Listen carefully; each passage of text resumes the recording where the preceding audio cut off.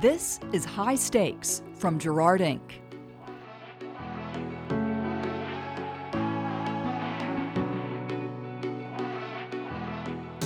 I'm David Schifrin with Gerard Inc., and this podcast is part of our Backstage Sessions series recorded on day 2 of the inaugural Healthcare Sessions Conference produced by the Nashville Healthcare Council. Following a panel about the role of retail in healthcare, I spoke with Dr. Kevin Ban, Chief Medical Officer of Walgreens. What struck me about the panel and then the interviews that followed was the acknowledgement that the challenges we face in healthcare are so significant, there's so much work to be done, that there's plenty of room for everyone. Which means that competitors in the retail space and certainly vying for market share can also share a stage and point to each other as good examples of how to drive the work forward, which Dr. Ban did during the panel. Please be sure to subscribe, share, rate, and review the High Stakes podcast, and check out gerardinc.com and healthcarecouncil.com to learn more about our work. Dr. Kevin Ban, thanks so much for your time. This is a lot of fun getting to just hang out and talk to people here at Nashville Healthcare Council Sessions. I think this is probably a pretty good job, huh? This is a great job. It's great. Yeah. And so we just had the opportunity to hear you and a number of other folks talk about the role of retail in healthcare and where we're going. And we have spent so much time over the last decade at least talking about consumerism and patients as consumers. And if Amazon can figure us out, why can't my hospital? And it seems like we are at a point where that is happening. And so much of that, I think, is thanks to the role of retail sort of writ large. So I would love to hear you first start off by talking about what you said on stage about how you, as somebody who is leading in this space, who has a medical background, is also a dad who is acting as a consumer. What is your perspective now over the last couple of years coming out of the pandemic of the patient as a consumer, as families as consumers, and how that's influenced your work? Yeah, I think what I said on stage was it's been like waiting for Godot, and we just keep waiting for this consumerism to show up, and yet it never quite gets here.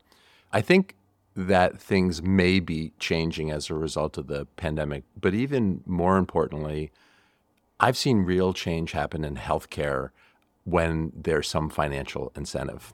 And in some ways, that bothers the inner doctor in me. That's what it would need to be in order to make things change, but it's what I saw. You're mission driven. Why? It shouldn't be about money, but here we are. I guess I'm naive. I'm really serious. I think I'm just naive. And when you go to med school and when you're a physician early days, and I mean in your residency, there's this concept of do the right thing. Mm-hmm. What's the right thing?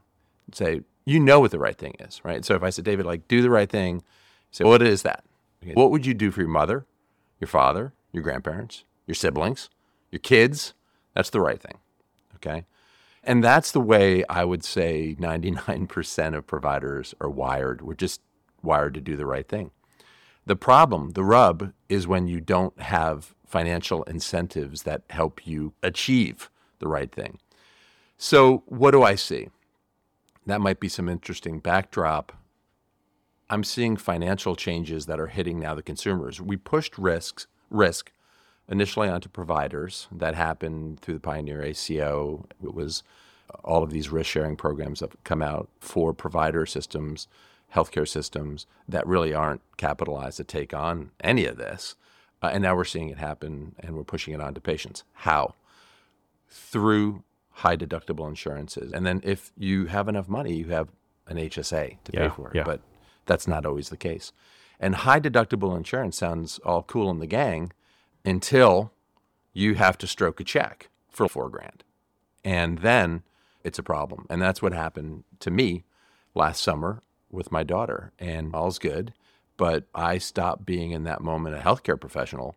And when her pediatrician, someone who trained me parenthetically, said, hey, go across the street to the community hospital to get testing. And it was complex testing to a certain extent, but some of it was simple testing.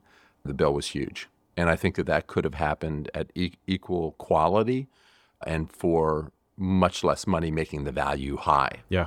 Okay, when something like that happens to you, you get fooled once, but you don't get fooled twice. And so I have, much to the chagrin of my wife, who's Italian, and I don't mean kind of Italian, I mean born and raised in Florence, Italy, where she's like, there can be no negotiation when it pertains to our children's health. I now am pushing back and saying, why are we doing that? Why are we doing that there? What is that going to cost? And I think eventually that's what will happen. And that's when consumerism really settles in. And it's not because of do the right thing. It's because financially it'll make sense for people to do that. So how do you take that into your work and thinking about, I mean, you said you were in a fortunate position where you could write that check that first time. Many people can't, as you talked about, and I can't remember what the exact number is, but something like more than 50% of Americans don't have, is it $400 to cover an emergency I think expense? it's just shy of 50%. Just shy of 50%. If asked to write a check for $400 or more, would have to borrow money in order to do it. I think that's where it comes down to. So you're exactly right. And mine was a multiple of about 10 of that. And so between the financial strain and just the fact that we aren't educated in how to navigate this insanely complex medical system, we have neighbors who are struggling to pursue care, asking the right questions, paying for it when they're able to. So how do you put into indebtedness and at an alarming rate because of healthcare bills? At a shocking rate, yeah. At a shocking rate. When that person is looking for care, how do you show up for them and say, we're here, we've got pharmacy, we've got urgent care, we're ready for you, and we're going to help? I don't know if you would use the terminology, the front door, but what is your role and how do you think about that and helping to navigate and take some of that pressure and burden off of people? All right. Well, first of all, as you're saying this, I'm with you. I 100% get this. And it makes me think, and forgive me if this is just random brain thinking, but let's go. Yeah. Remember the first time you opened your iPhone and there weren't even instructions? I don't know if you remember that time. Yeah. Because you didn't need them. It was so intuitive. It made so much sense that once you turned the darn thing on, it was like smooth sailing. Here's the deeper criticism I'm going to make. Like, why do we even need anyone to help us navigate through our healthcare system? That's craziness. And I'll tell you, early on in my career, I led a project in Tuscany on behalf of Harvard Medical International. And I learned so much from that experience by working in socialized medicine, which we have demonized. Mm-hmm. But the truth is that people in Italy, and we will oftentimes talk about how there's a problem with access to care, and which I never saw, quite honestly. They knew how to use the system. Like, they didn't need navigators, right? But we do, which says something about our healthcare system. And it says something about how we have to somehow simplify something that's become nearly impossible to navigate. Now, can we help people do that? That's the vision. But let's never forget that this is a workaround, okay? I just want to call that out, that having a navigator is a workaround. But unfortunately, that is the state of our healthcare system. And we should, and I think could, do better. Yes, we can be that front door to access to care. Let's talk about access to care for a second. Kaiser Family Foundation came out with some really interesting stats at the end of 22, where they said that there were over 8,000 medically underserved areas. And in those medically underserved areas where there's primary care shortage, we fail to deliver even 50% of the care that was necessary. That impacted nearly 100 million Americans, so about 30% of our population. And in order to right-size that, we would need somewhere over 16,000, 17,000 new providers. We have no line of sight for that. Yeah. Okay. So where I am is we must rethink the resources that we have in our system, and we must rethink how we access and deliver care. In some way, and again, I'm going to come back to the piece that I mentioned earlier, I'm going to put my money, and excuse sort of the pun here, on a financial model that incents providers, healthcare systems to want to work with retailers, which we don't have right now, okay? But if there was some sort of way that we could work together synergistically and create a we do, you do type of mentality, hey, we'll do this exceptionally well, we'll be sure that we're not siloed in the care that we're providing and that we're communicating. By the way, that was a reference to technology, which is not a technical problem, but a political one. Yeah. Okay? Yep. And that will allow you to focus on other more complex actions for people who need to figure out how to gain better health. So that's the vision, and that's where we're headed. But I have to say, it's wonky. right? Like, it's not easy. And new care paradigms require not only that people consider that they might do that, but it also considers that the establishment, which fights very hard to resist change, will accept that. I'm very interested in change management, how you communicate, how you bring people along not bring them along for the ride, right? Because they're not right. You don't want them riding along. You want them active participants in the change. And as you're creating this new model and you're pushing forward with your peers and your competitors and the folks on your team, how do you talk about the work so that you're getting everybody to understand their role and to drive that change? You just mentioned the traditional system, which holds true anywhere, right? We become sclerotic. It's hard to change. It's hard to turn the big ship, whatever.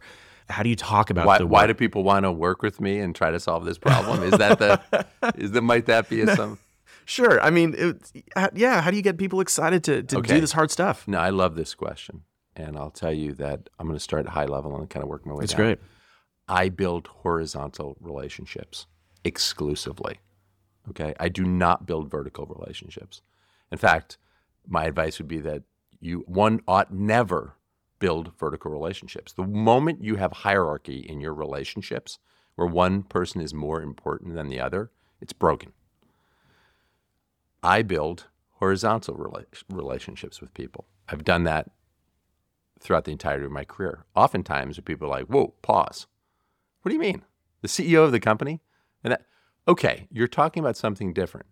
Now, my responsibilities are different than the responsibilities of the CEO, but they are no less important.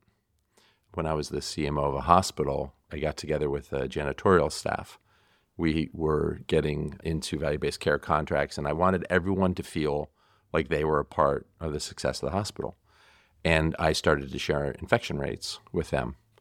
And now I could never prove that a cleaner room and bathroom correlated with better infection outcomes. Okay, I'm putting my hands, the Italians had this saying, I'm putting my hands out in front of me, okay?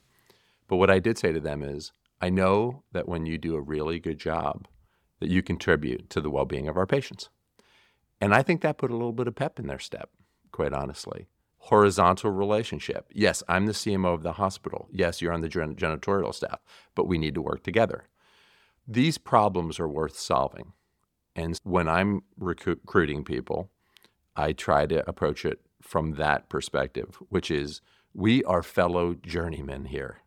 We are co-conspirators in trying to disrupt this system that isn't delivering the way that any of us want.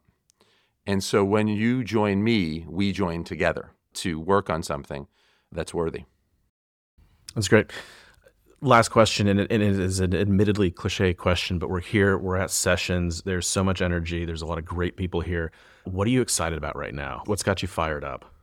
I was about to say, I like change. It feels like change is imminent. We just can't go down this path. We just can't keep going. We can't. Like, this can't go on. We're already spending stupid amounts of money, and somehow this blows up.